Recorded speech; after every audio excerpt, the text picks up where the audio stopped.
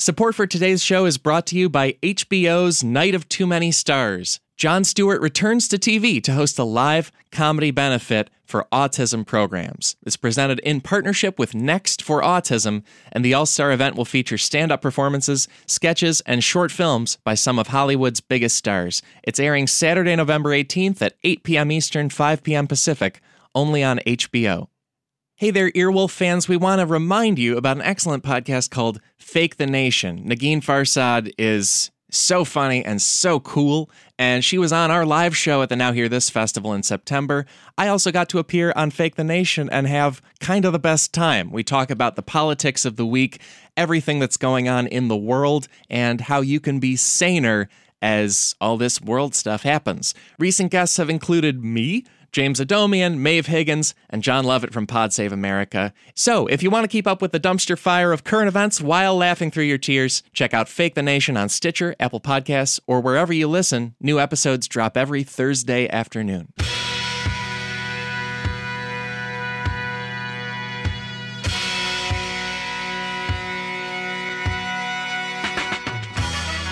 Hey there, folks. Welcome to another episode of the Cracked Podcast. My name is Alex Schmidt, and I'm the head of podcasting here at Cracked. I am also known as Schmitty the Clam, and I am also here to talk to you about robot dinosaurs. I'm also here to talk to you about our new podcast here at Cracked called Best Episode Ever. New podcast! Yeah. If you're like us, you're a big TV fan. One of our favorite debates / fun games / systems of figuring out how to introduce a show to somebody is to debate amongst ourselves what is the best episode ever of a TV show. What's the all-time best episode of The Office or The Simpsons or Game of Thrones or any other show that's been on forever and loved by everybody? And it's a fun game. If you've never played it, try that thought experiment with your favorite show. Go ahead and do it. Pause the show if you want to.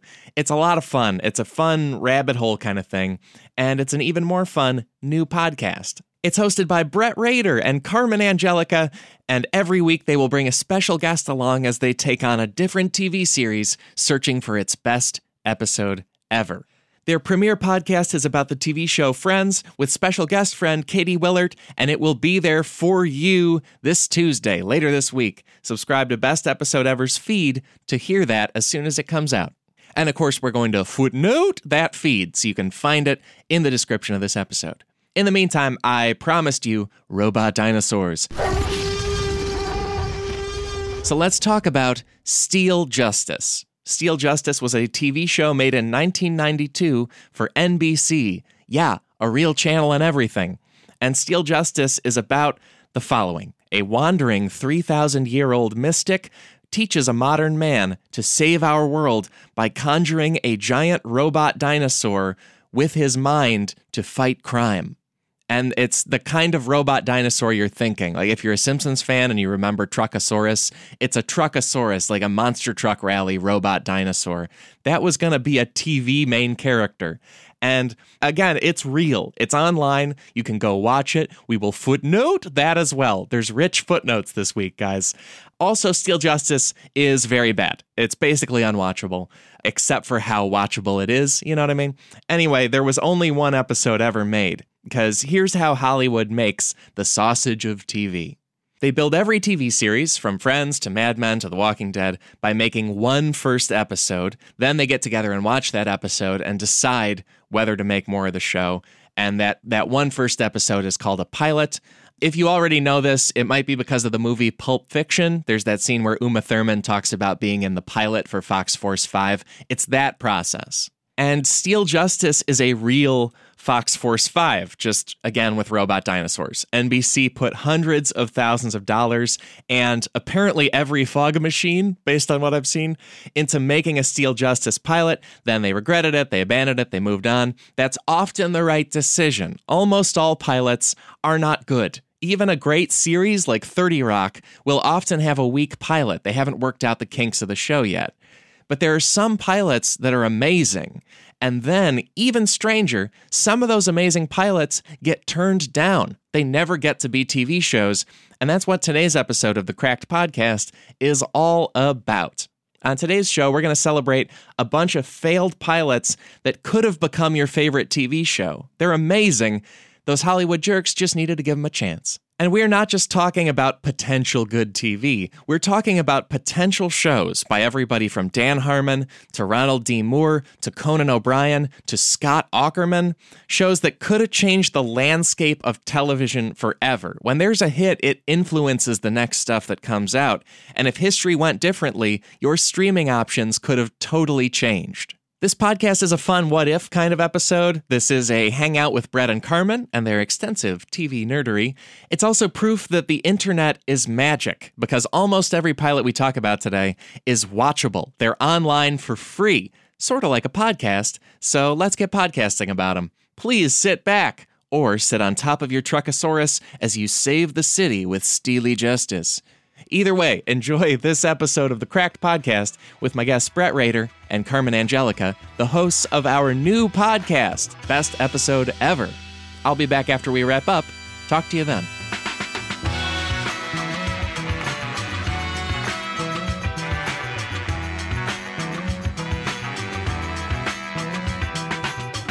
I'm joined in the studio by Brett Rader. Hello. As I often am. And I'm joined by Carmen Angelica. Hi. Hey. And they're the hosts of the new podcast, Best Episode Ever. Wee. Oh, okay. Wow. We just tried to do that. Yeah. In unison. Like creepy little Little twins. This is like, if you're this in sync on your noises, the show is going to be, it's amazing. Thank you guys so much for doing an episode of this. And I'm just so excited about Best Episode Ever. It's a wonderful show. I've already heard a few of them that we've made, and it's a good time. It's going to be fun. Yeah. And I talked a bit about what it is in the intro, so we can get straight into what this episode is about, which is pilots. Amazing TV pilots that never got made into an actual show, that never got to be a thing. Episodes of many shows, because they are the only episodes of these shows. They're the best, the worst, the middle, the everything. The sexiest. The sexiest, the tastiest. It's all cooking shows the whole time. We should do British Bake Off. Oh my gosh. I know that so well. That would be really fun. Yeah. We should talk also a bit about, you guys are such big TV fans and also perfect for this show you're making, Best Episode Ever. And I feel like part of the fun is how deep you can go on so many different shows that had 9, 10, 15-year runs. And then also there are these seeds that are like, it's so tantalizing what they could have been, because I don't know how much listeners know about the pilot process in the Hollywoods, but they will make one episode of something and then screen it for people and screen it for the network and say, okay, people are into it. We'll make Friends and run many, many years, or we'll make this pilot and that's it. We're done. And the pilots are weird too, because they often take years and years to produce. And I've known people who have made pilots and they are like, Brett, can you please read the script? I am on version, and it says on the PDF, like, version 87. And you're like, I don't know what any of these words mean anymore. And with these pilots, with many pilots, they shoot them and tweak them and note them into oblivion. And for the most part, pilots usually are not the best episode. No, I would actually say many times pilots tend to be the worst episode, but they're just getting us used to the world. Yeah, so they're weird, and I think this was a good idea for the episode. This week is just to talk about them and talk about some ones that never made the air and like what could have been. Yeah, I hadn't really had that thought with your show, Best Episode Ever. You might never pick a pilot in the end. Like when you're running through the whole run of a show, you might never have a series where you're like, the first one was the best. It was all downhill. So far, you're right. I wouldn't say there's any show that I have found the best, but there is shows, if we wanted to pick them, that I might argue one has the best pilot. Oh, but interesting. I don't have. You'd have to listen to the series. We're gonna save it. Yeah. Carmen and I, like, just if you want to feel for what Carmen and I like, if you want to listen to Best Episode Ever. Huge Battlestar Galactica fans. Woo. We're going to talk a little bit about BSG, a pilot of a show that's sort of BSG adjacent, not Caprica. Caprica sucked. No, thank you. But the first episode of Battlestar Galactica. Oh. I don't know if it's not a pilot, though. The pilot, I guess, is the miniseries. But like, if you want to talk about the first, track 1, side 1, high fidelity sort of thing, 33, the first episode of Battlestar Galactica. I could definitely argue. Yeah. I could definitely argue BSG. Yeah. Because you guys brought some great pilots for us to talk about today, and one of them relates to BSG, so maybe we'll start with that. I'm thinking of the Mad Men pilot in particular as an existing show that got to be a whole thing where that script is like so good. I still wouldn't pick it as like the best episode, but that's a show that, from what I've read about the story of that show, it kind of got made just on the strength of this script existed was just beautiful. So good. And they just had to look at because Matthew Weiner was a Sopranos writer and was relatively well known. But the thing that really made it happen was like there was just this pile of paper with words on it. And people were like, this has to be a show. And usually they take a while. And it carried over to screen very well, which is sometimes not the case. Sometimes there's a great script and they just don't do it justice. So when you see that pilot, that pretty pilot that comes to life and like makes everybody like, let's see more. Yeah. That's gold. That's so true. Well, even Mad Men, they were trying really hard to get Thomas Jane to be Don Draper. No, they were just pushing Tom super Jane. hard. That's insane. Yeah. And if you may know him at home from the Punisher movie, Boogie Nights, and Todd Parker came here to get cooked in the sink. That's what we're gonna do. Oh my god, I love that. That's my favorite scene in cinema. Sorry for screaming. And that should have been the show. No. Well, they tried to get him, and his representation said, Mr. Jane does not do television. That was now, Mr. Jane is slumming it on The Expanse, a show I really am trying to like, but I can't. Yeah. And a show that takes place in the future on like an asteroid in the asteroid belt, and he wears a Don Draper fedora the whole time. Like, you wish you were Don Draper. Totally Tom him being Jane. like, we should have taken that role. We really should. Can we just put me in a hat that like makes people think like he would have been good in that role? He plays a detective on a city on an asteroid, and he wears a fedora all the time. It's just I classic. can't get past that. But that's what you wear on an asteroid, okay? Yeah. You wear your fedora. Maybe I'll revisit The Expanse. People who like The Expanse are like, this show's great, and it seems like it would be totally up my alley, but I just can't get into it. You guys are really versed in asteroid culture. This is great. Oh, yeah. Let's stay in space. Brett, you wanted to bring in this pilot, Virtuality, that, as you said, brings in the talents of the Battlestar Galactica team. Oh, yeah. Written by Ronald D. Moore of Star Trek's, of TNG, and maybe he'd done a little DS9. The Portlandia sketch about Battlestar Galactica. Right now his show is Outlander on Starz. I've seen a little bit of it. I'm not crazy about it, but there are people who are into that show, Outlander, based on the novels of the same name. I didn't know he did that one. He did, and anyways, in 2009, I guess this is, a few years after Battlestar, he had a pilot on Fox called Virtuality, and they actually aired it on Fox. They did air the first episode, but they aired it on a Friday night in the middle of the summer. And they were like, oh, looks like the ratings weren't very good. It's like, well, of course, Friday night is... That's terrible. Ever since Steve Urkel went off the air, no one watched TV on Friday nights. Yeah. Right. You know? We go out on Friday night. Yeah, like America rages. So Fox spent a ton of money on this 2-hour movie, essentially, and they didn't like it internally, and they kind of just put it in a position to fail, and we're like, well, nobody watched it. It's like, well, nobody's doing it. Like, nobody's watching TV on a Friday night in June. Anyways, the pilot was also directed by Peter Berg, who directed Friday Night Lights, the TV show. Yeah. Friday Night Lights, the movie. Yeah. Patriots Day, the movie. I haven't seen that one. The Leftovers pilot as well. Anyways, the pilot, the conceit of the show, it's on a ship as Earth is dying. They're like, oh, we need to find a new Earth. Let's get like a bunch of people on a ship and go searching for another planet, including a reality TV host, because it's all being broadcast on Earth. Like, what happens? Like, because they need to raise some money and get people interested in the show. So part of the show is kind of a critique of reality TV culture, and it involves a lot of head-on, kind of direct-to-camera, like, so Bob told me that this and this and this happened, and I'm angry because of just your usual reality TV sort of direct-address sort of stuff. So you're watching this show that's both that, it's kind of like a reality TV show, but also a drama. Anyways, they're on the ship. They're getting around Neptune. They're on a 10-year voyage to a nearby star system, and once they pass Neptune, for some reason, they know their communications will go out with the rest of the Earth, and they can't turn around. That's just built into the mission. on the ship, they have a holodeck and some sort of whole VR thing to keep them entertained, to help them train for missions, whatever. Inside of the holodeck, they're doing their missions, and who shows up and starts just killing them in the programs. They're alive IRL, but like all of a sudden, this rogue program played by Jimmy Simpson, the man in black from Westworld, the younger version. Yeah, and McPoyle. And McPoyle. Yeah, from It's Always Sunny in Philadelphia. Jimmy Simpson's in everything. He's great. He is like this rogue program that's killing them all the time, and they're like, "What is this?" And hijinks ensue. They try and do something to fix the program, and in doing so, the ship or someone mysteriously kills the captain of the ship just as they pass the point of no return, and now they're stuck in space for 10 years with like a potentially murderous ship or shipmate or Jimmy Simpson. And it was a great pilot.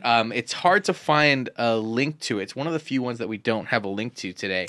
I think there's a DVD available of it that you might be able to find. It's a really cool pilot. I watched it on that fateful Friday night in summer. Oh, wow. I thought it was great. So you were the original fan that was like, we need more. And they were like, no more. And you were like, my Fridays. I was a virtuality boy. I was like, you know how like have fans of Virtuala boy. Come on. You know. Yeah. For one thing, I'm very delighted that Brett, this show combines like your love of Battlestar Galactica and your love of Big Brother. Like it's a spooky spaceship where people are being killed, and also it's a reality TV show with confessionals. It's great. Yeah, it actually is completely up my alley. Yeah. Oh man, I didn't even realize that, and you cut me to the core so much, Alex. I'm a bleeding wound right now. Because there's a few things with this one that I think get at the more of the overall piloting process and how things work. Like for one thing, TV networks will do the kind of scheduling you're talking about with shows that they're not excited about. Like they will quote unquote dump them in times that people maybe don't watch a lot of TV. Like we said, Friday, also the summer, because the theory and I think fact is that it's just hot and nice out and people aren't watching as much TV. You go on picnics, night picnics. No, all the night picnics. Night picnics, yeah. Just trying to find the sandwiches for an hour. This is a show that they dumped, and you can tell as a viewer who's educated in how this works, like from how they schedule it, they just didn't care. Those of you who are listeners who were born in 2014 and only know the Netflix era and the streaming era, that mattered big time. That could really make or break an entire show if it was broke shows. Yeah, because there's whole shows where they would move its next season to now it's going to be on Fridays at 3:17 a.m. And you knew it was like, in trouble then. It's done. Yeah, it was like a significant other that like was too cowardly to break up with someone, so they started being a dick to that person. That's so true. And forcing them to break up with them. So it's like, oh, we don't want to cancel, whatever show, but now it's on at 1:30 in the morning every other Sunday. And you need a password to watch it. And we feel like you're not working hard enough to like make people keep watching you. And it's like, I'm putting you on my network, okay? And then they open up the variety on Monday morning. Oh, looks like nobody's watching this show. That's impossible to find. I guess we have to cancel it now. We tried. I get if you want to break up with me. Oh, such dirtbag networks.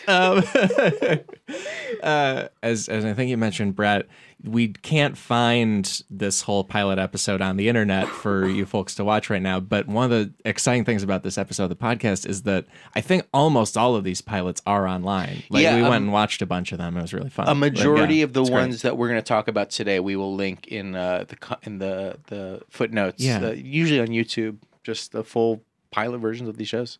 Yeah, because once the networks have discarded them like cruel, unfeeling significant others, they can just they're just like, here's the video, and so you can just go watch one of these if it sounds amazing to you. Mmany of them are. That's the point. Poopbutt69 just put it on his or her Twitter, on her YouTube account. They have 9 subscribers, and it's just there. And I just hope that one of those 9 subscribers is a super duper wealthy person who's like, I would like to fund an entire TV show.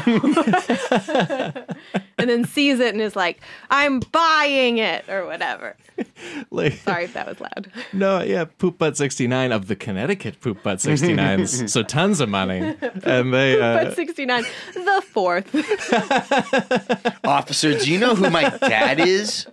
Richard Poop Butt 69. The governor? Yeah.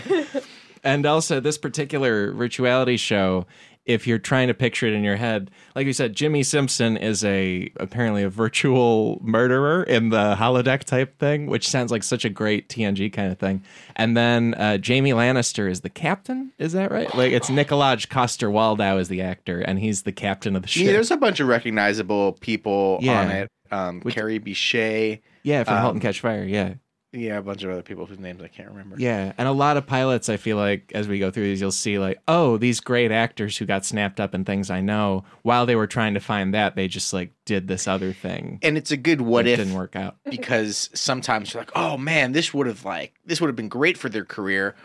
Or on the flip side, you're like, oh, well, if they were doing this virtual reality Big Brother space opera thing, then they wouldn't have been available to do another show. Yeah. So maybe it's for the best that the show didn't get picked up, or or maybe that there's a star in this show that we've never heard of, and just because they were like the butler and one of these pilots, that would have been like the hot breakaway character. Yeah. Butler in space. Yeah. Don't steal my idea, Carver. I'm sorry, you said it. I just put it together. We're gonna pitch it to the Poop Butts, and then we'll see how far it gets. That one, I so wish I could see it. There's also there is on YouTube a sizzle like a fan. You know how like you search on YouTube for like Buffy the Vampire Slayer, and like 10 results down, there's like Buffy the Vampire Slayer fan video, and it's just like Evanescence Bring Me to Life with like a supercut of just like people looking at each other longingly. And so there is one of those for Virtuality where it's like some song and just someone did like a supercut of people like jumping through hatches and like looking longingly at each other. So there is a fan video just to give you an idea of the show, but it is not the full episode. Man. And it has music playing over it. The way the internet holds onto information is the best. Let's look at another show, and this is another one where kind of how Virtuality isn't a BSG spinoff, but it's got elements of another famous show. Zombieland is a movie people know that was a big, huge hit and a whole lot of fun.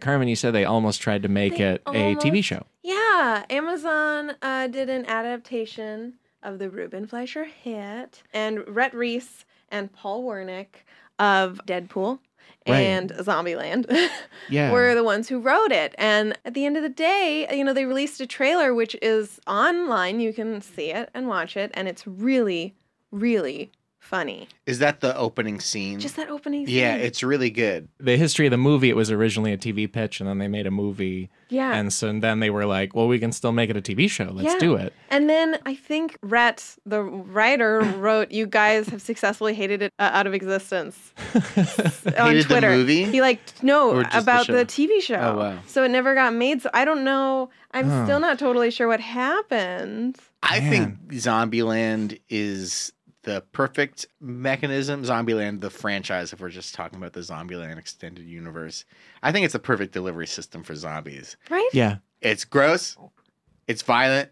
It's funny. Yes. Doesn't take itself too seriously. But like there's some good moments in it. It's Walking Dead, but very, very funny. And like if a character is stupid, people will be like, yeah, this character is stupid. And it's funny to watch. But if it's like Walking Dead, there are times when you're like, that character is so stupid. I hate them. And then there's like a 7-minute monologue about like the nature of man and like, war. Stop! It's like, shut up, Rick. Oh my God. Get out of here. Stop. I want Zombieland, the TV show, and they took it away. They had a teaser, and it was confusing because they released this teaser, and people got hyped, but I imagine maybe people also got hyped in the wrong way. Do you know if Do you know if they released the pilot for it? You know, the way Amazon does, like, hey, we have like 6 pilots for you. Go on and watch them and vote them on Amazon.com, and we might make one of them.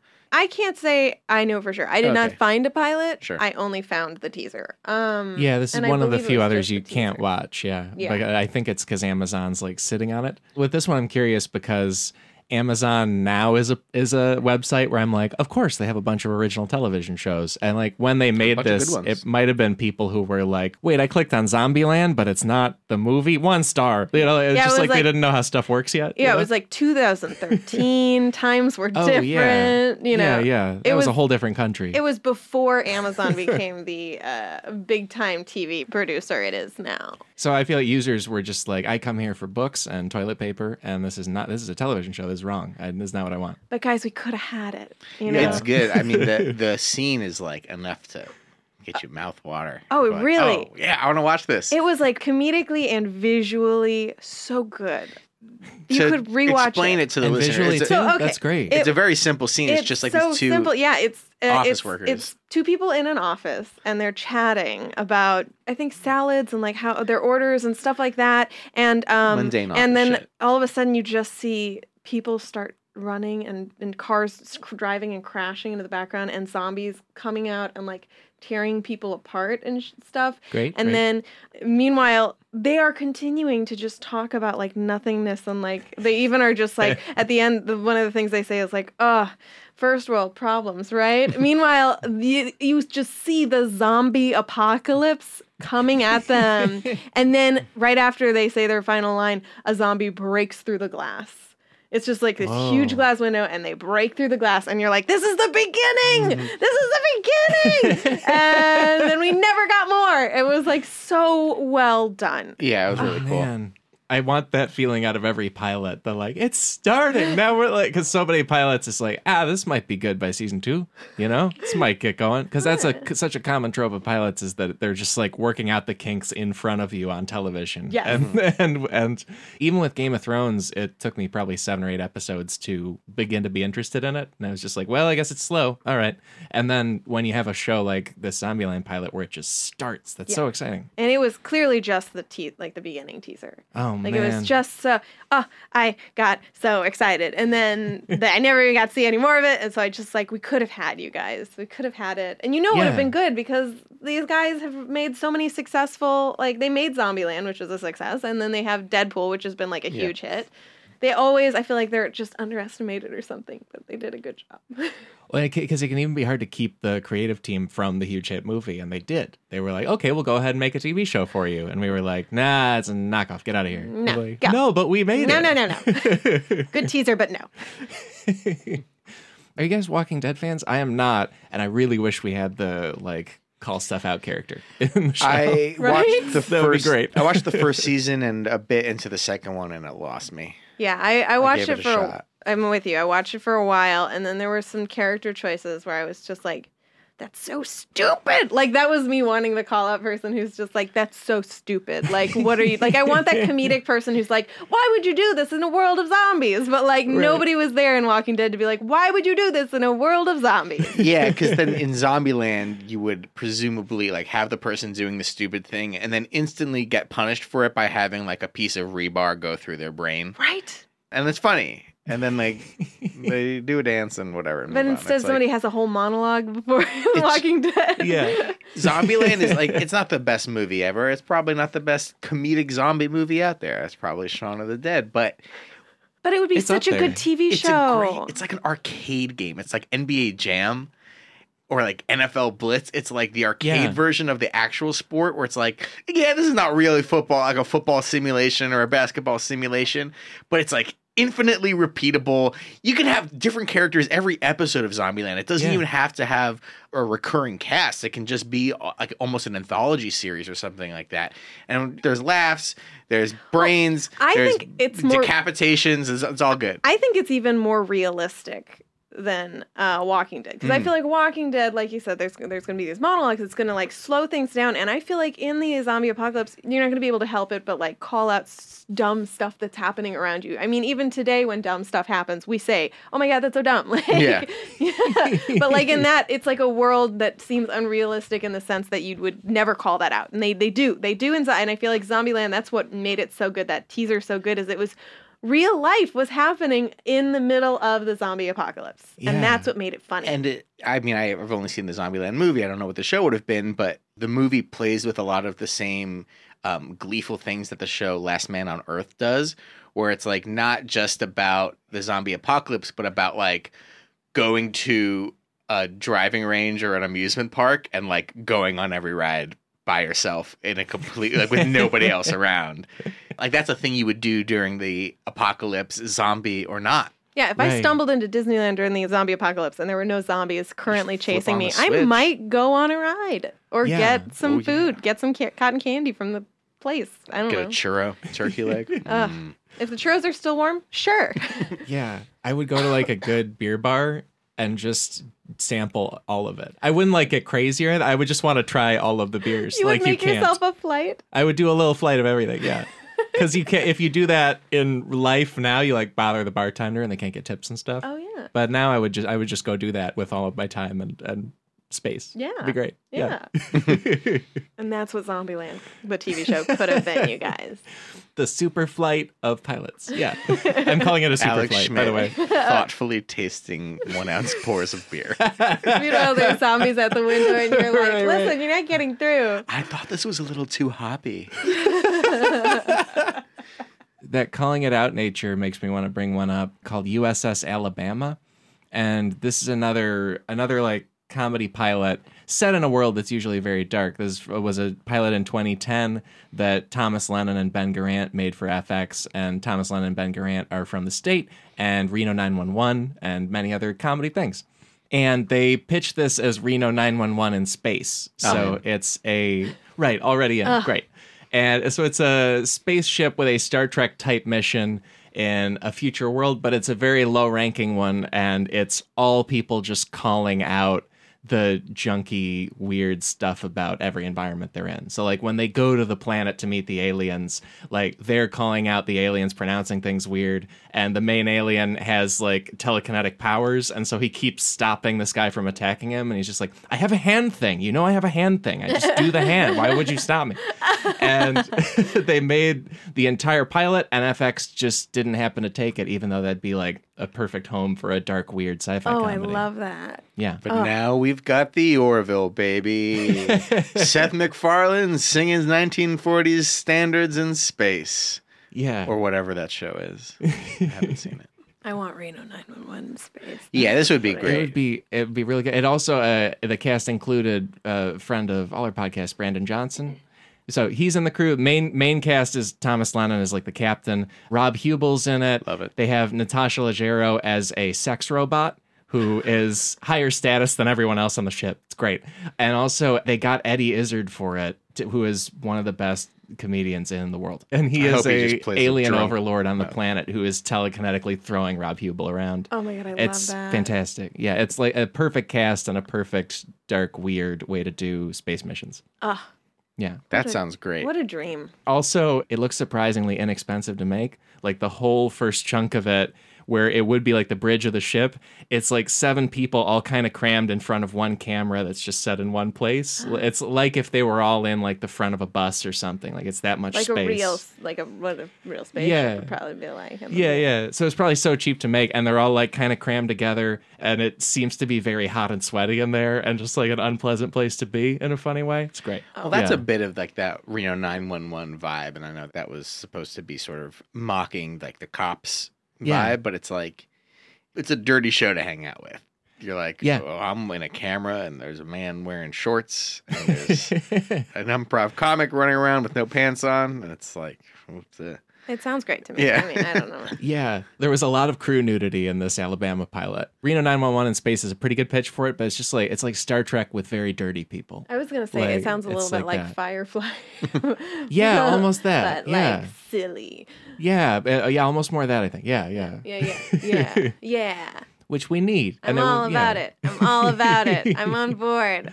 Yeah. And then Lennon and Grant have been like writing movies since then. So they found something to do. Because with all these, there is like, I think Brett was saying, like that element of, oh, what could have been? Like if they did this show, maybe they don't do X, Y, and Z. So I don't know. We would lose like Night at the Museum probably and some rewrites on some stuff. Yeah. But we would gain this TV show. In an alternate universe, this TV show kept going. Yeah. Oh, man. I need to land on that planet. In my sex ship. I don't know. Whatever it is. No, I love it. I love it. I'm filing an HR claim.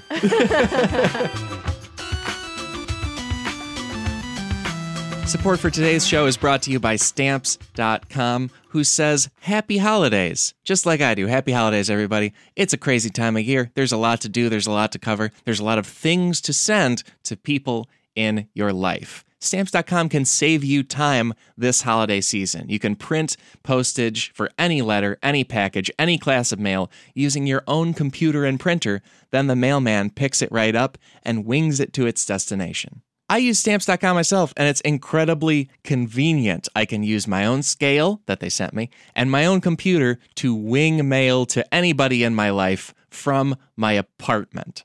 I've talked on this show before about America's favorite game, What Does This Weigh?, where I use the digital scale to try to guess what stuff weighs and congratulate myself when I'm right. And right now, you too can enjoy the Stamps.com service with a special offer that includes a 4-week trial plus postage and that digital scale without long-term commitments. Avoid the craziness of the holidays at the post office. Go to Stamps.com, click on the microphone at the top of the homepage and type in CRACKED. That's Stamps.com, enter CRACKED. Stamps.com, never go to the post office again. The team behind hardcore Game of Thrones, Alex Berg, Jason Green, Mike Hughes, is back for a brand new show on Stitcher Premium. It's called Braids, and it's a psychedelic trip through the latest developments in science, blended with lush soundscapes designed to blow your mind. Have you ever imagined Radiolab on drugs? Not like you take drugs and imagine Radiolab, like if Radiolab took the drugs. You get it. That's kind of the show. Get a good set of headphones, a comfortable couch, and get ready to have your reality permanently warped. Listen to a new episode of Braids every Wednesday on Stitcher Premium. And for a free month trial, go to StitcherPremium.com/braids and use offer code CRACKED. That is StitcherPremium.com/braids and offer code CRACKED.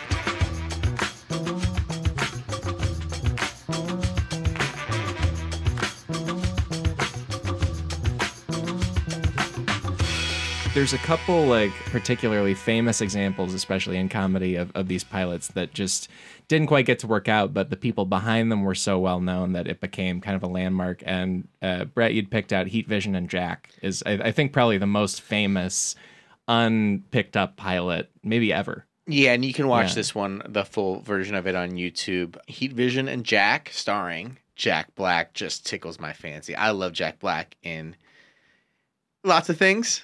Like, I'm not going to say I've seen Gulliver's Travels. I'm not going to say I've seen Goosebumps. You know? I feel like you're saying you've seen these things. No.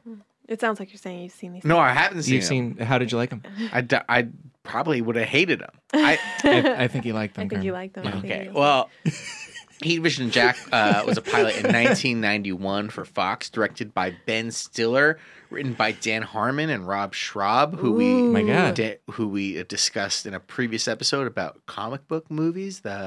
Scud, the Disposable Assassin. Yeah, they were the writers of that. So it was written by the guy who made Community and Rick and Morty, and his longtime partner, who he did Channel 101 with. And that's crazy. Yeah, and so good. The pilot's really dumb. It's like not the best. Like I don't know if the show would be good. Like I think there's some. Tell me what the deal is with it.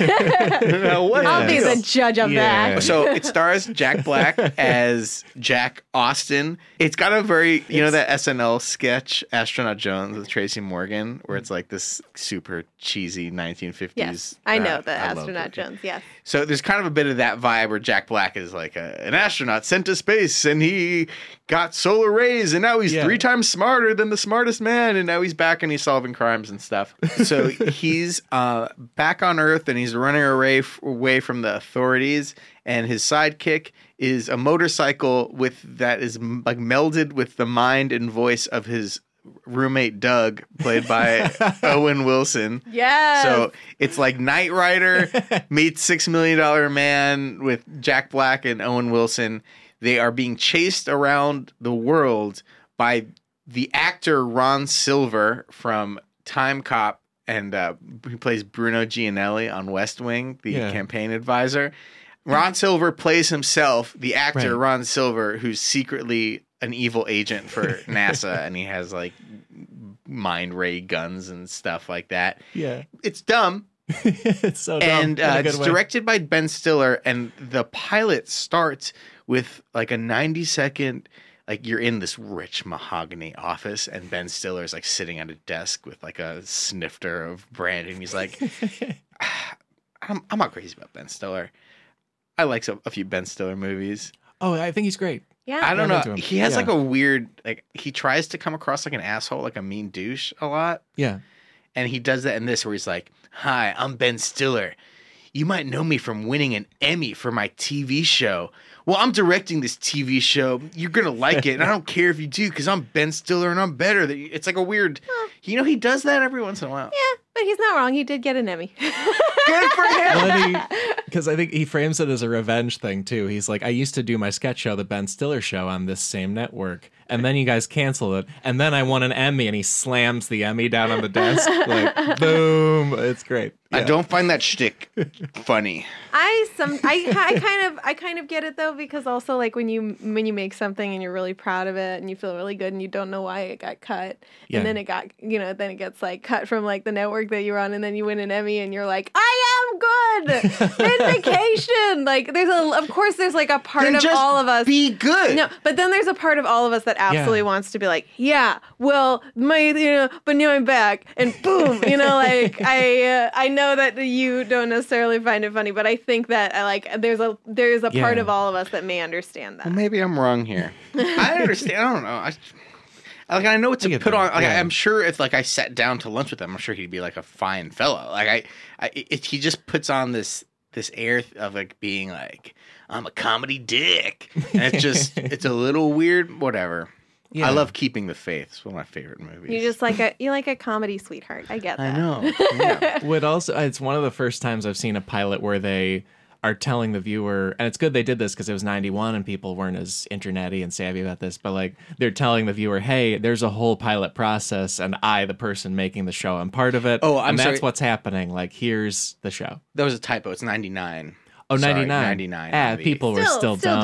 Still different times. Still different internet, different world. I shouldn't say dumb. They were very smart and didn't know about this stuff. So he's like, it's the first time I've seen somebody be like, yeah, this is the whole pilot process here in the shining red carpet of Hollywood. I forget what the Hollywood Handbook thing is, but you get it. And it was fun. I don't know. It's also very 1999 in that there is a sequence set to Third Eye Blind's Semi-Charmed Life. Oh, yes. Doing it. Oh, 90s. fun. .com bubble.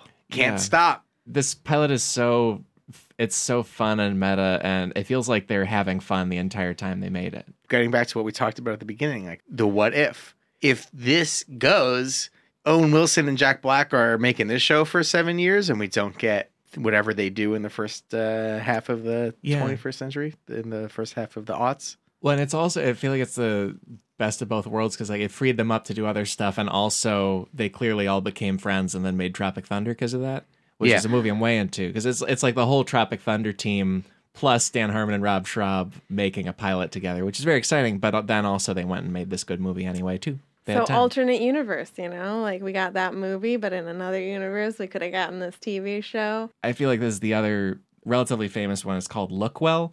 This is 1991. It was a pilot for NBC, and it starred Adam West, who's famous for the 1960s Batman show. Mm-hmm. And he's playing a guy who played a detective on TV who is now trying to continue to be a real detective since he can't get acting work anymore. And it was created and written by Conan O'Brien and Robert Smigel right before the both of them became the people who make like half of comedy. It was like a year before Conan became a Simpsons writer and then did his show, and it was before Robert Smigel did Late Night with him and made Triumph and TV Funhouse and all these other things. And wasn't it one of the early like meta. Like before that, there wasn't a ton of like meta about the TV industry. This could have been like that first meta TV show, or one of the early ones. Yeah. It opens with him. Adam West is playing Ty Lookwell, who starred in a show called, now I'm going to mix it up because of the joke. It was called like Bannigan, and then people keep thinking he was Brannigan or Bronigan or like these other TV detectives with almost the same name. But he's at an audition with some other guys who are much younger and better looking, and he's in like this big wig trying to look young. Looks very Elvis. That wig looks very Elvis. Yeah, it does, yeah. And the whole thing is Adam West bumbling around town and making the people in his acting class help him do casework and like trying to solve a crime that the police do not want his help with at all. It's very, very funny. Yeah. Ooh, I would have liked to see that. I feel like at this time, it was maybe Conan O'Brien and Robert Smigel who like realized that Adam West 25 years after Batman was like, oh, everything this guy says is funny, whether he intends for it to be funny or not. Yeah. We could just have him read the phone book, and just the way he says, I'm not even going to pretend to do an Adam West voice, but he's just funny. And that turned into, what he did on Family Guy. And it's been, he's in so many shows. Yeah. I think he did a cameo on 30 Rock, and, he's just Adam West. He's hilarious. I forgot about that. Yeah. It reminds me of Leslie Nielsen. Like Leslie Nielsen was a serious dramatic actor, and then he did the movie Airplane, and people were like, "Oh, he can if he furrows his brow and says things straightforwardly, it's the funniest thing in the world." Then they found it with Adam West. It's so funny that when people realize like actors, they're like, "Oh, it's really funny when they just seriously do funny things," and I'm like, "Yeah, that's like I truly think like especially when I know like some dramatic actors who are like, "Oh, I can't do comedy," and I'm like, "But you could though, like if you get the writing." You just have to very seriously commit to like whatever this silly thing you're going to say is. For real. That's why Adam West is amazing. R.I.P. Yeah. Yeah, he, especially any of our younger listeners, they might know him as himself on Family Guy, as Brett said, and he'll just like call himself Adam Wee because they cut off the end of his name on a thing, and it's all, they basically adapted Lookwell into that character. It's fantastic. And then that led to like Patrick Stewart being on American Dad and a lot of other McFarlane shows using like excellent actors to be very, very funny. And I think this show like also helped make all that happen, which is great. And it's reasonably accessible, too. Like, there's a lot of very just straightforwardly funny things in it. And then occasionally it'll get really weird. Like, there's a part where he is home and he's eating a popsicle from a box called Firm Pops. And there's some kind of made-up popsicle that makes your skin tighter and makes you younger looking. Firm Pops. And then he spends, like, the next 2 minutes in a scene with somebody just eating this Firm Pop. And then when it's time for the end credits, you just see him, like, they're rolling the credits over him just dancing to his own end credits music while eating another Firm Pop. It's the best. Like, it's so strange. I love it. Yeah. And America wasn't ready. So that's what happened to it. Executives were like, this is not funny. I don't understand it. Well, yeah, I think NBC just passed on it. They were like, it's going to be too niche and no thanks. Yeah. But then look what we got out of it. We got Conan. Right. I would love to see some kind of family tree of like, because these writers didn't get to go do their own thing, these amazing Simpsons episodes happened. Oh, yeah. Because Conan may or may not have become a late night host, but he was a Simpsons writer the next year. Like, this definitely would have prevented that. Yeah. And we got a couple of amazing things out of it. What a world would we have without the Simpsons? A sad one. Yeah. I don't want that alternate reality. Give me this one. And let's do another pilot here. This is a sketch show that Carmen you brought up called The Right Now Show. Yes. Which is another, like with Lookwell, we've got Conan O'Brien and Robert Smigel who've made a bunch of amazing comedy, often behind the scenes, especially with Smigel. And then Right Now Show is hey, Earwolf favorite, Scott Aukerman. Yes, 2007, we could have had on Fox a show by Scott Aukerman, and it would have had amazing people who I'm sure you see a lot of now. James Adomian of the current Trump show. Yeah, the famous Bernie Sanders impersonator. Yes, he and does. Also lots of other characters. He's incredible. And then Maria Bamford, the best comedian. My sister from Minnesota, who's not really my sister. I want to know her. Yeah. Ian Edwards, Natasha, is it Leggero or Leggero? I think it's Leggero. Yeah. Who was also the sex robot on USS Alabama. Oh, hey. Natasha Leggero, Mike O'Connell, Paul Rust, and Casey Wilson. We're all going to be in it. it. And, you have like writers like John Daly and Dave Anthony and BJ Porter and Brett Gelman directed by Ruben Fleischer of Zombieland. It's all, The Right Now show's bringing it all together. Ronald D. Moore was the set decorator. Yeah, and what's interesting to me about this one is I don't think we have access to the full pilot, but we do. If you guys like Between Two Ferns, that was a sketch that the first one with Michael Cera was from that pilot, and they liked that sketch so much that they just uploaded it, and of course now it's a huge thing. That's so crazy. But imagine what other sketches came with Between Two Ferns, because Between Two Ferns was so funny. It's been a hit. And if you're a sports fan, Between Two Ferns is now being ruined on ESPN with like Between Two Bobs or whoever the announcer is, and it's like they're trying to do a Between Two Ferns thing with like I think it's Rex Ryan, a former football coach, and it's just But you can't really do... Doesn't work. Are they like Between Two Ryans? Like him and his brother? No, it's just like him and a cutout of him. And you can't really do comedy about a It's like very hard. There are some comedies you can do a comedy about, but like Between Two Ferns is making fun of the whole like talk show idea. Exactly. And so being like, oh, we're going to make fun of this fake talk show which makes fun of talk shows. It's like a hat on a dog on a motorcycle. Like it's like wait, it's just like not gonna like the dog on a motorcycle was enough. It would be like if there was some sort of conservative Daily Show where it's like it's hotter again today because Obama's the devil. You were completely right, and my body like receded into itself. I definitely. Nobody laughed. Everybody went, no. That's not really a joke. Yeah. With this show, I think it just like proves that like I think they really missed out because Between Two Ferns is just a little tasty of what this show could have been.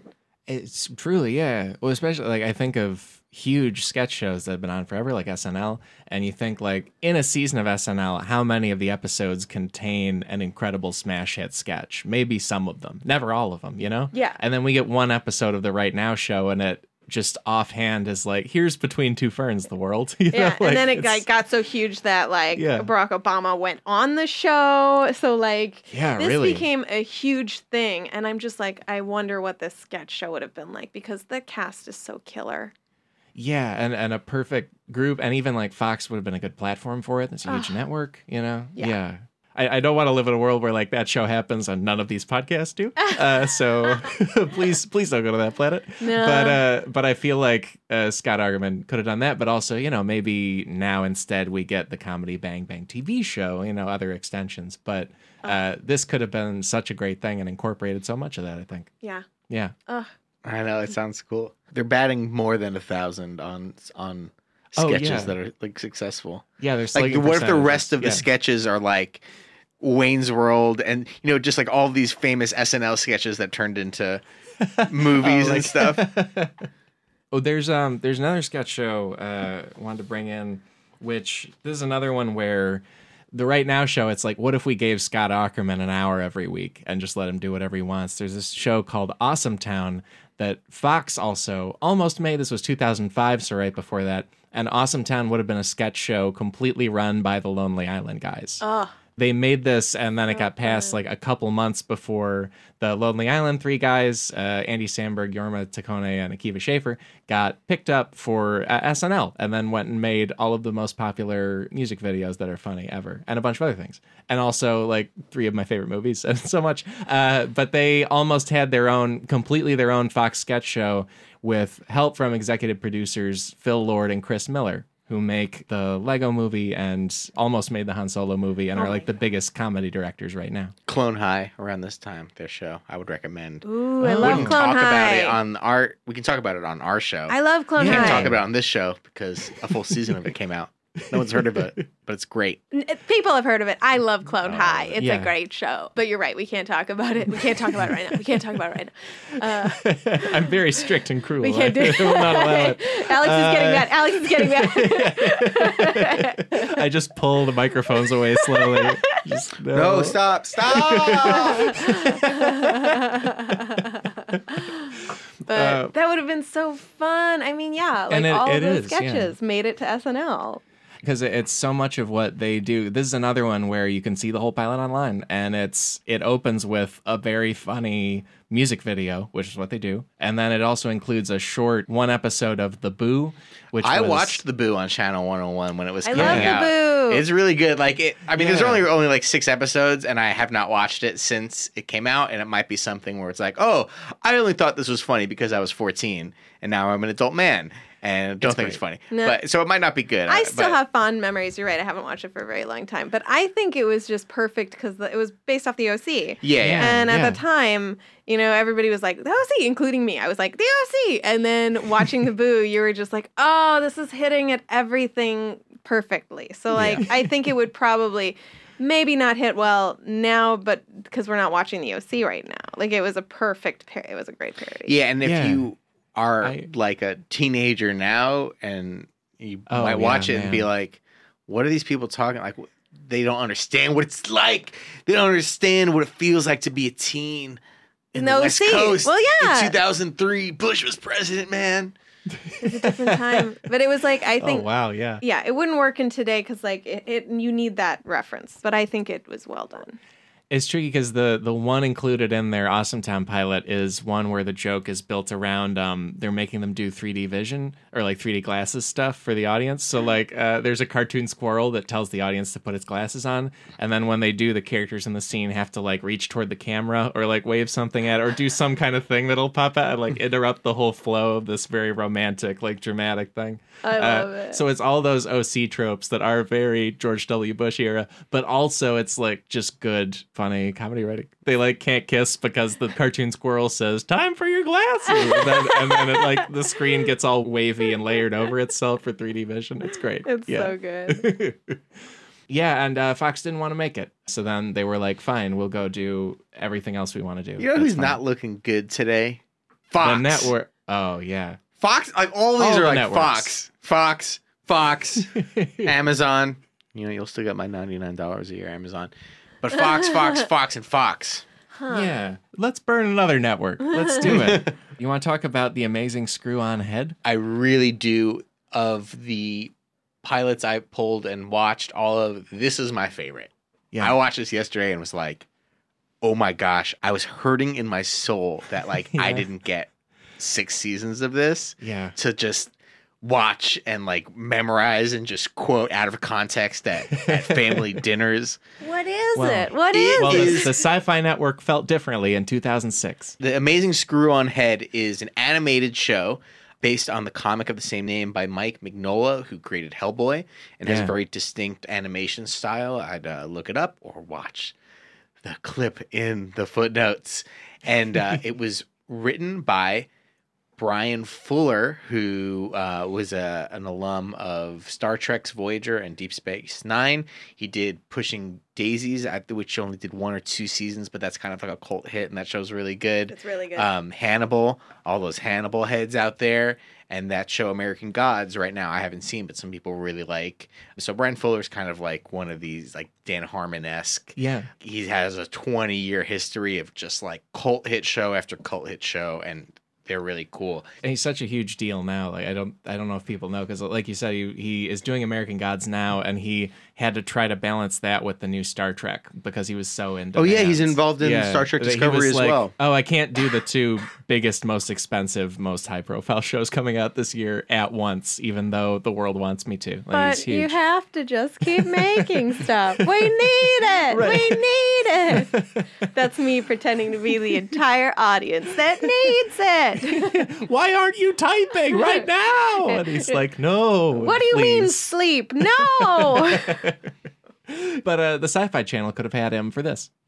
Yeah, so it follows the adventures of a robot in the 1860s who is a secret agent for Abraham Lincoln with a screw-on head. He's the Amazing Screw-On Head. The robot is he's like a head with like a little screw on the bottom, and he has multiple bodies that, like in the first episode, there's sort of just the main humanoid body, and then he gets into a fight with some sort of like demonoid creature, and he has this big body that's like, it's kind of like a big spider body, so he just screws his head onto whatever body he needs for the time, and it's sort of this like Victorian era macabre vibe to it, especially with Mignola's art style, which is like very contrasty, lots of shadows. And Screw-On-Head is voiced by Paul Giamatti, the actor. Ooh. His trustworthy butler. From John Dies at the End. He's the best. Yes. His trustworthy butler, Mr. Groin, which is just an amazing name. Just great. Is Patton Oswalt. Yes. And Patton Oswalt does a few other voices. Oh. And his evil arch nemesis, another amazing name, Emperor Zombie. Yeah. Who's just a zombie who's like also a bad guy. I didn't gather that at all from the name. And he's voiced by David Hyde Pierce. Yeah. Niles. It's great. That's great. And it's so good. It is so funny, and it's sort of like a monster of the week sort of. He just goes around solving like alien and extraterrestrial and spooky stories or whatever. And Abraham Lincoln's there, and he just goes around, and it's really funny. And you have three, like, Paul Giamatti's a real actor. Woof. He's good. And he's doing like a sci-fi animated show. It's so good. I also love that this is kind of like Futurama. The heads, if they had their own plot line that was like really badass. Yeah. Like if Nixon was the main character, like just doing stuff. Yeah. He could screw his head onto bodies, and he was like, I have an amazing story. That was my Nixon impression. You're welcome. If you're listening at home, Carmen did the 2 fingers up on each hand. You can't do that voice without that motion. Yeah. I'm trying. I can't do it. Futurama is such a good touchstone for that too, because it really is light on its feet. The link you sent and watching it, because also there's another one you can go watch if you want to. It's amazing. The internet rules, and it's very like there's a lot of monster chasing in a steampunky kind of 1800s world, but also there's jokes and it's very light on its feet. And David Hyde Pierce is not like trying to do a zombie voice or something. Like he's David Hyde Pierce. It's very fun. That's great. Emperor Zombie. Like he's just like a very prickly dude who is also the evil arch nemesis of the world. It's great. It's so good. When you only get that one episode, I feel like I'm gonna be sad when because it's just there's nothing left. This one is the one that really just made me like, oh my God, I just missed out on like 5 years of college of just like having this on all of the time. I would have liked it at almost any age too, and it also so many. I feel like so many animated pilots will not be totally drawn at a high quality yet. Like especially if you watch early Simpsons or something, it's like who even made this show? This is a different thing. And this show is drawn like a Mike Mignola comic. It's drawn like one of the best styles of comics out there. It's great. Very cool. Yeah, another show that is a pilot you've maybe already seen by accident, because this was going to be a whole show called The Farm. And the pilot, it was made in 2012, and it ended up getting turned into season 9, episode 17 of The Office, because it was going to be a spin-off starring Dwight Schrute. Dwight Schrute was going to have his whole own show on The Farm. They must have really wanted that to happen. Yeah, they had like Paul Lieberstein, who plays Toby and is one of the main writers. Like he kind of stopped working on The Office to just focus on running the farm and like get it off the ground. Oh. And they cast Matt Jones, who's an amazing improviser and is also Badger on Breaking Bad. And then they cast Thomas Middleditch, who's one of the funniest people working and is the main character on Silicon Valley now. And the main character of all your favorite Verizon commercials. Yes. Everyone's favorite comedies. Oh, the phone. Verizon world. How many gigs for this little? Whoa, my data. And they so they made this whole pilot for it, and NBC just decided in the end they weren't quite into it, and so then it got kind of recut and stitched together into an episode of The Office where they all go to Schrute Farms, and you, for some reason, meet like 10 of Dwight's family members, and it feels kind of strange, but it's because they were going to make a whole show, but instead you just briefly meet Dwight's whole family. They built the world, and then they shoved that world into an episode. Yeah, and I've watched late season Office recently, but before I knew about this, and so I was like, why did Thomas Middleditch and all these people just show up in one episode? It's really strange. Like they really missed a thing, and I think it could have been amazing. Honestly, there's like a thing with a lot of pilots where it's like, hey, you who do this job, you get in here. Let me tell you what you did yesterday and how we're related. So is it like that? Yeah. It's also, there's another pilot making thing. It's called a backdoor pilot, which is where you turn an episode of your existing show into also like a launch pad for a new spin-off show. So it's like in the middle of your season, you'll have an episode that super focuses on a side character, and the audience might be like, well, I'm really getting another side character. Interesting. And it's because their new show is going to come along in like a few months. Yeah. Also, this episode of the Cracked podcast is kind of a backdoor pilot. Yeah. Whoa. How about that? It is a backdoor pilot. Gotcha. Hollywooded. I don't know how you guys feel about late period Office, because this is like a season and a half after Michael is gone. And so things have changed, things have shifted. I feel like when Michael left, they humanized Dwight a lot more. He was less of a robot, and that helps you build a whole show, you know? I think this could have worked out really well. Like, I think it on paper is a little tough just because Dwight's so strange and his like antique German family is a little hard to translate, but I think they would have had fun with it and made a great show. It would have been interesting to see him as the voice of reason. Right? In a situation, since he always played that that like crazy character. So like him being in a family that's even wilder than he is. I'm just like, I'd see that. Yeah, I want to see that. Well, especially on paper, it's like, oh, a very, very strident character from this existing hit. Can they work on their own? And it worked with Frasier. People maybe forget or don't. That Cheers was a whole show, and Kelsey Grammer was Frasier on it occasionally, and like kind of a weird, strange professor who's not very relatable. And then they made Frasier out of it, which is another amazing show. Like, it was no problem. Yeah, it almost worked because he was so not like even like the 8th most important person on Cheers. Yeah, right. Like he's not on the show very often. He comes in and like nobody really likes him because he comes in and he's Frasier and he's like so sophisticated. And all the rest of the people are just working people who just need a beer after work. It does feel like it worked because even if you didn't watch Cheers, you could watch Frasier. Oh yeah. Like you didn't necessarily need that backstory of his, and then if you had that, you were kind of like, oh, I get it. Yeah, like on Frasier, which I've seen a lot more of than Cheers, just by virtue of it being a little bit newer. Every once in a while, it's like, hey, Frasier, you got this piece of mail from a bar in Boston. And like people are like, whoa. And he's like, oh, it's my friend Norm. He wants to say hi. And that's it. And like, that's all you really get of Cheers. For everybody watching who didn't watch Cheers, there's just like, why are they so into mail? Is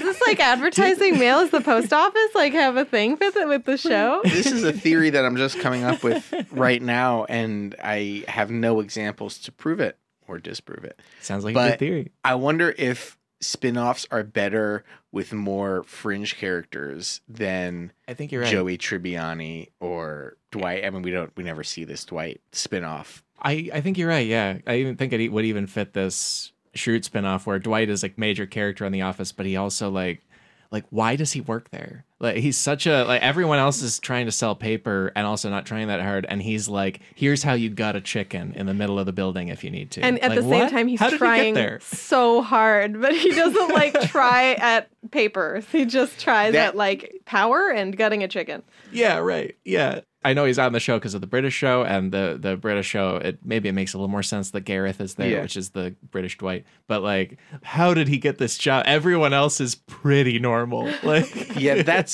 you asked earlier, like how we feel about Late Office. Never made it to Late Office.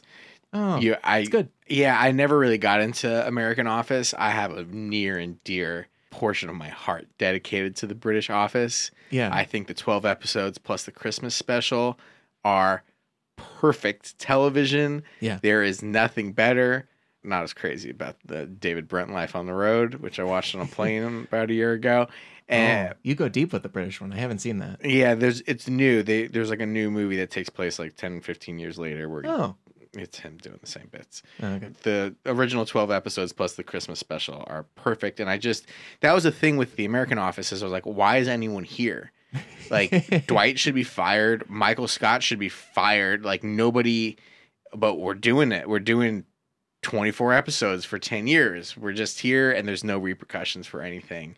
And Like, yeah, it's a comedy. Yeah, it's a comedy. There I don't know. are. If you watch the show, Which I didn't. So then you can't pass judgment I know, in that no, way. like, I definitely have seen like good episodes of that show. I'm like, oh yeah, I get it, but I just couldn't get into it as a big commitment. That makes sense. Yeah, I know what you mean. You might be thinking at home, why is he hosting a show about television? Because I work here. It's okay. I like The American Office, so I'll be that voice. Man. It's so good. Yeah. So good. I love it. I'm realizing they tempered Dwight a little bit by making Creed even weirder on the American one.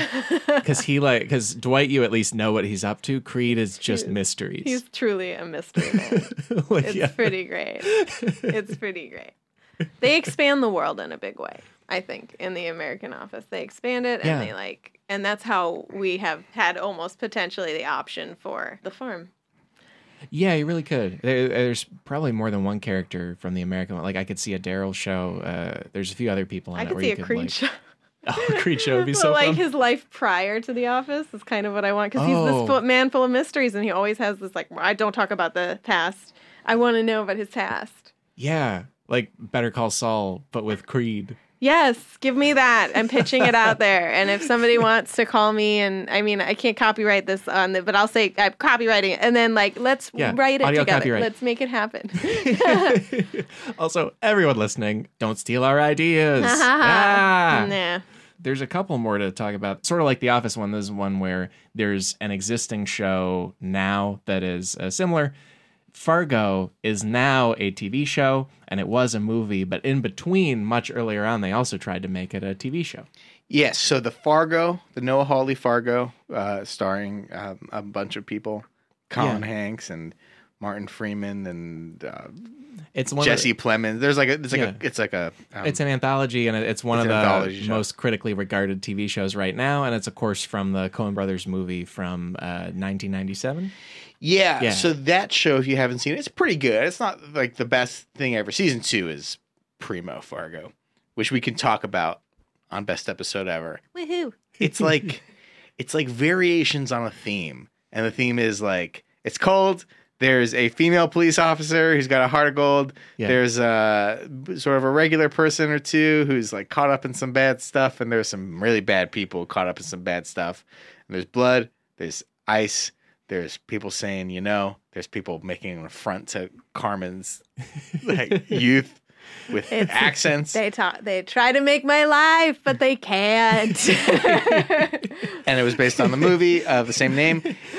Yeah, wait, Carmen, you haven't been speaking in a Fargo accent this entire time. No, God. It's almost like crazy that's movie fallacy. accent. Yeah. No, of course we don't speak in those ridiculous accents all the time. Do we murder people? But we do. Right. All the wood chippers are for bodies. That's for real. But you speak normally. Jeez Louise, you guys. So in 2003, they made a Fargo pilot that was a little bit more on key with the movie. The main character is still Marge Gunderson, now played by Edie Falco. Not a bad drop off there from Frances McDee to Edie Falco. I was really hoping for an Edie Falco nickname. No, I've got one. Edie Falco. The Falcon. Yeah. She's still pregnant. It just kind of picks up. Yeah. She was really pregnant in that movie. Well, she does not remain pregnant for the entirety of the pilot. I would hope not. What a terrible life. The actor Bruce Bone, I guess is his name, or Boney, who plays her police partner Lou, is in this show as Lou. It takes place, I guess, after the events of the movie, but makes no reference to them at all. It's just sort of like, I guess, case of the week sort of stuff. I watched I love that.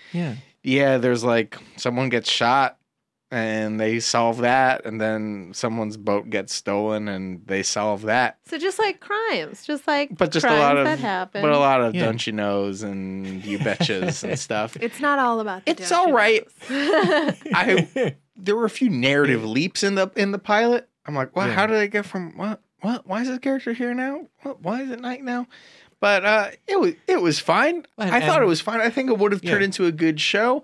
I think the Fargo show now, it is fine. It's not the best show, but it's certainly not the worst show. It's like, I think it's a quality show.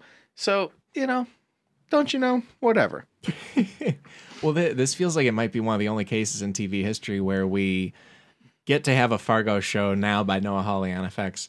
And so we know, like, oh, this movie we love turned into a great TV show. And then also we know I had no idea they tried to make it a pilot years earlier, and we could have had that so much sooner. Oh, could have been, like, almost right away. What an interesting, Like, yeah. Like, that combination of factors and coulda beens and coulda hads, like, I don't know if that's ever also happened. You know what? Amazing. That gives me hope, because some of these other pilots that we wish we could see, they could come back in the future. Because, like, this never happened, and then it happened. I'm realizing, because also there's lately a few other shows that were whole shows just coming back. Like, Will and Grace is just back on NBC. You can just watch it again with the people. And do you guys like that phenomenon? Are you into that approach where now we just get these shows back? Because audiences are so subdivided, and it's like, well, a lot of people like that show. Let's do it. You know? Personally, don't get me wrong, I love these shows and I've loved what they've been, but like part of me is almost like it's never going to hit what the original hit, and I want new stuff. I love the idea of brand new stuff, like wowing you and exciting you and like having every TV generation or whatever have their show that they get like really into. So some of these I'm like okay with, but some I love new stuff. Give me that new good stuff. Good stuff. If you're listening, Carmen was physically using her hands. I was making the gimme motion. She was doing the Richard Nixon. Doing the Richard Nixon again. Give me that stuff. But I will say, there are some exceptions. I actually love the new My Little Pony. And I love the new My Little Pony. I think it's exceptionally good, and I am very glad that came back. And so I think I also feel the same way about like the Powerpuff Girls, and I really am excited for the new Carmen Sandiego. So like what? Yeah. Didn't you see they posted about it in the news? I'm not on the Carmen threads. Well, get on the Carmen threads. Right. Carmen's in a group with all the Carmens on social media. Yeah. Behind the curtain of site video stuff, you had written a really funny video about there should be a Carmen Sandiego TV show, and then there was a Carmen Sandiego TV show. It was pretty much just me wishing for a Carmen Sandiego TV show, and then it happened, and I was like, oh my God, the secret is real. Question, is it the animated series or the game show? It's an animated series. I want the game show. Well, boo-hoo. Listen up, gumshoes. The pyramids have gone missing.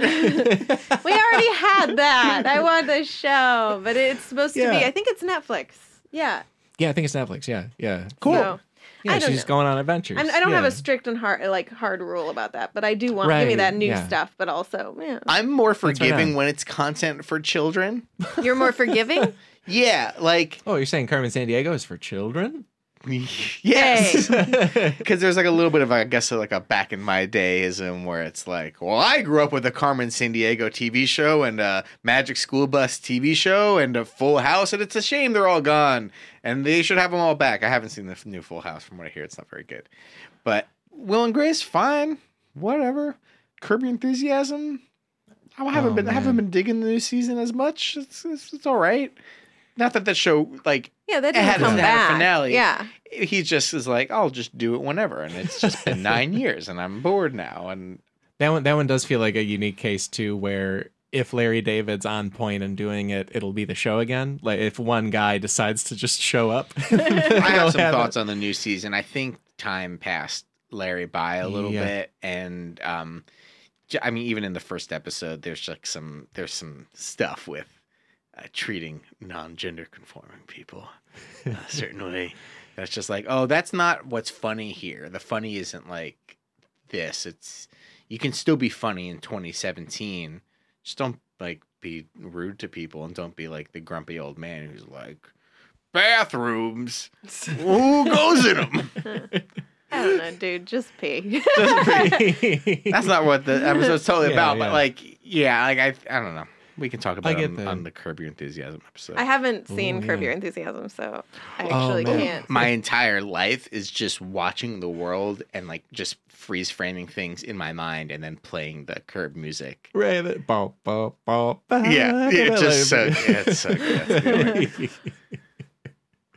Thank you guys for being on the show, and I hope people go check you out on Best Episode Ever too. which Me starts too. this week. Samesies. Yeah. Check us out. Yeah, check us out. Download and listen. Don't be a fool. I was trying to match with him like a creepy twin since that's how we started. Twinsies. There's two things we love. It's television and creepy twinning. And Nixon. There's three things. Thanks for listening. Thanks for listening. Oh no, I hit the mic.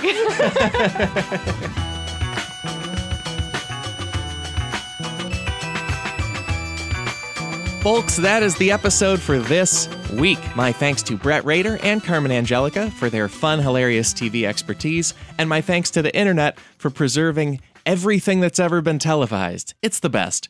With that, it's time for our footnotes. We are linking off to every pilot we talked about today. You can watch almost all of them, and when you can't, there's an article and pictures and the gist of it, which is just about as good. And most importantly, we are linking off to the show we backdoor piloted this week, Best Episode Ever. I can't recommend it enough, and if you take 15 seconds to click or tap our footnote link to the feed, you can subscribe to Best Episode Ever and get endless free entertainment about your favorite TV shows. What other Cracked entertainment is there? Great question, me.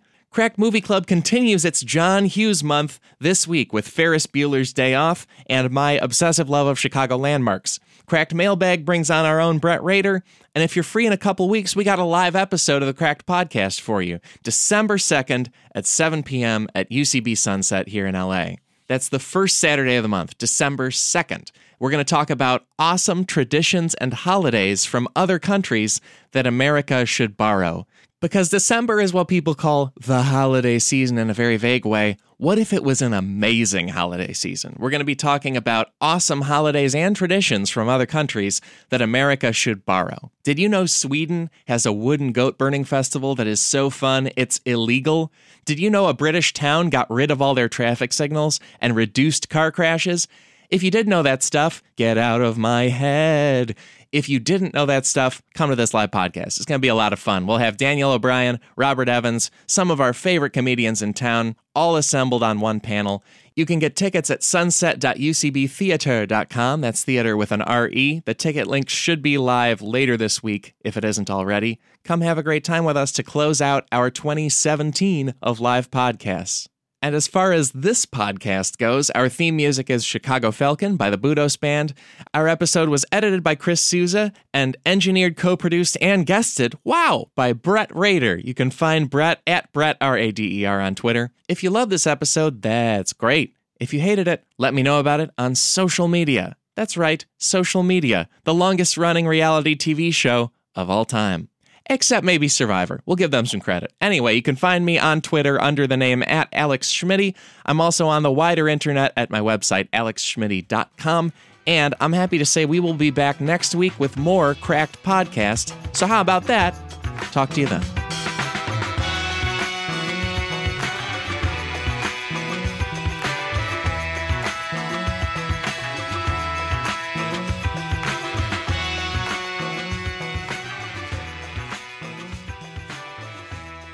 Jon Stewart returns to TV to host a live comedy benefit in the HBO upcoming special, Night of Too Many Stars, America Unites for Autism Programs. Presented in partnership with Next for Autism, the all-star event will feature stand-up performances, sketches, and short films by some of Hollywood's biggest stars. Airing Saturday, November 18th at 8 p.m. Eastern, 5 p.m. Pacific, only on HBO. Hi, I'm Brett Rader. And I'm Carmen Angelica, and we're the hosts of Best Episode Ever. Each week, we're going to talk about a different TV series. From Friends to Battlestar Galactica to Adventure Time to Great British And we're going to answer the age-old question that's argued over in dimly lit bars and long car rides. What is its best episode ever? We'll also give out some fake but very important awards like Yummiest Food Episode, Best Written Episode. It's all very official and will be etched in stone and sent into space immediately following the release of each episode.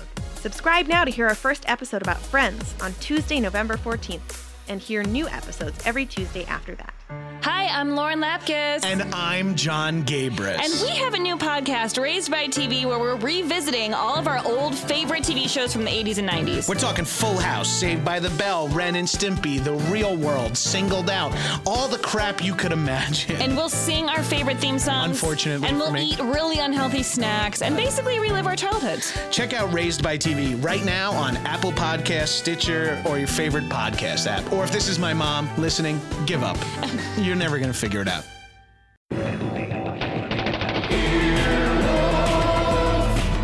This has been an Earwolf production, executive produced by Scott Aukerman, Chris Bannon, and Colin Anderson. For more information and content, visit earwolf.com.